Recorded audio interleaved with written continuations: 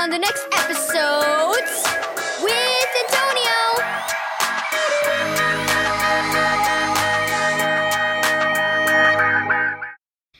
Thank you, Joyce, Meyer Ministries, for this daily devotional.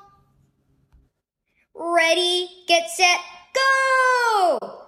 I came that they may have and enjoy life, and have it in abundance. John 10, verse 10. Ready to have the best day ever?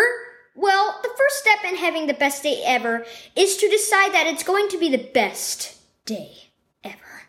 It won't happen on its own, and you won't accidentally step into it.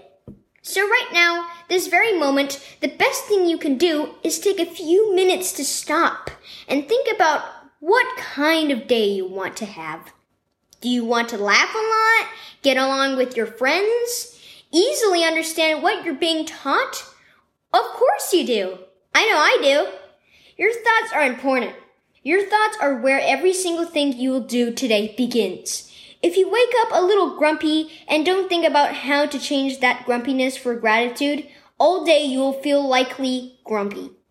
You might be thinking, how do I change how I feel? And that's a fantastic question.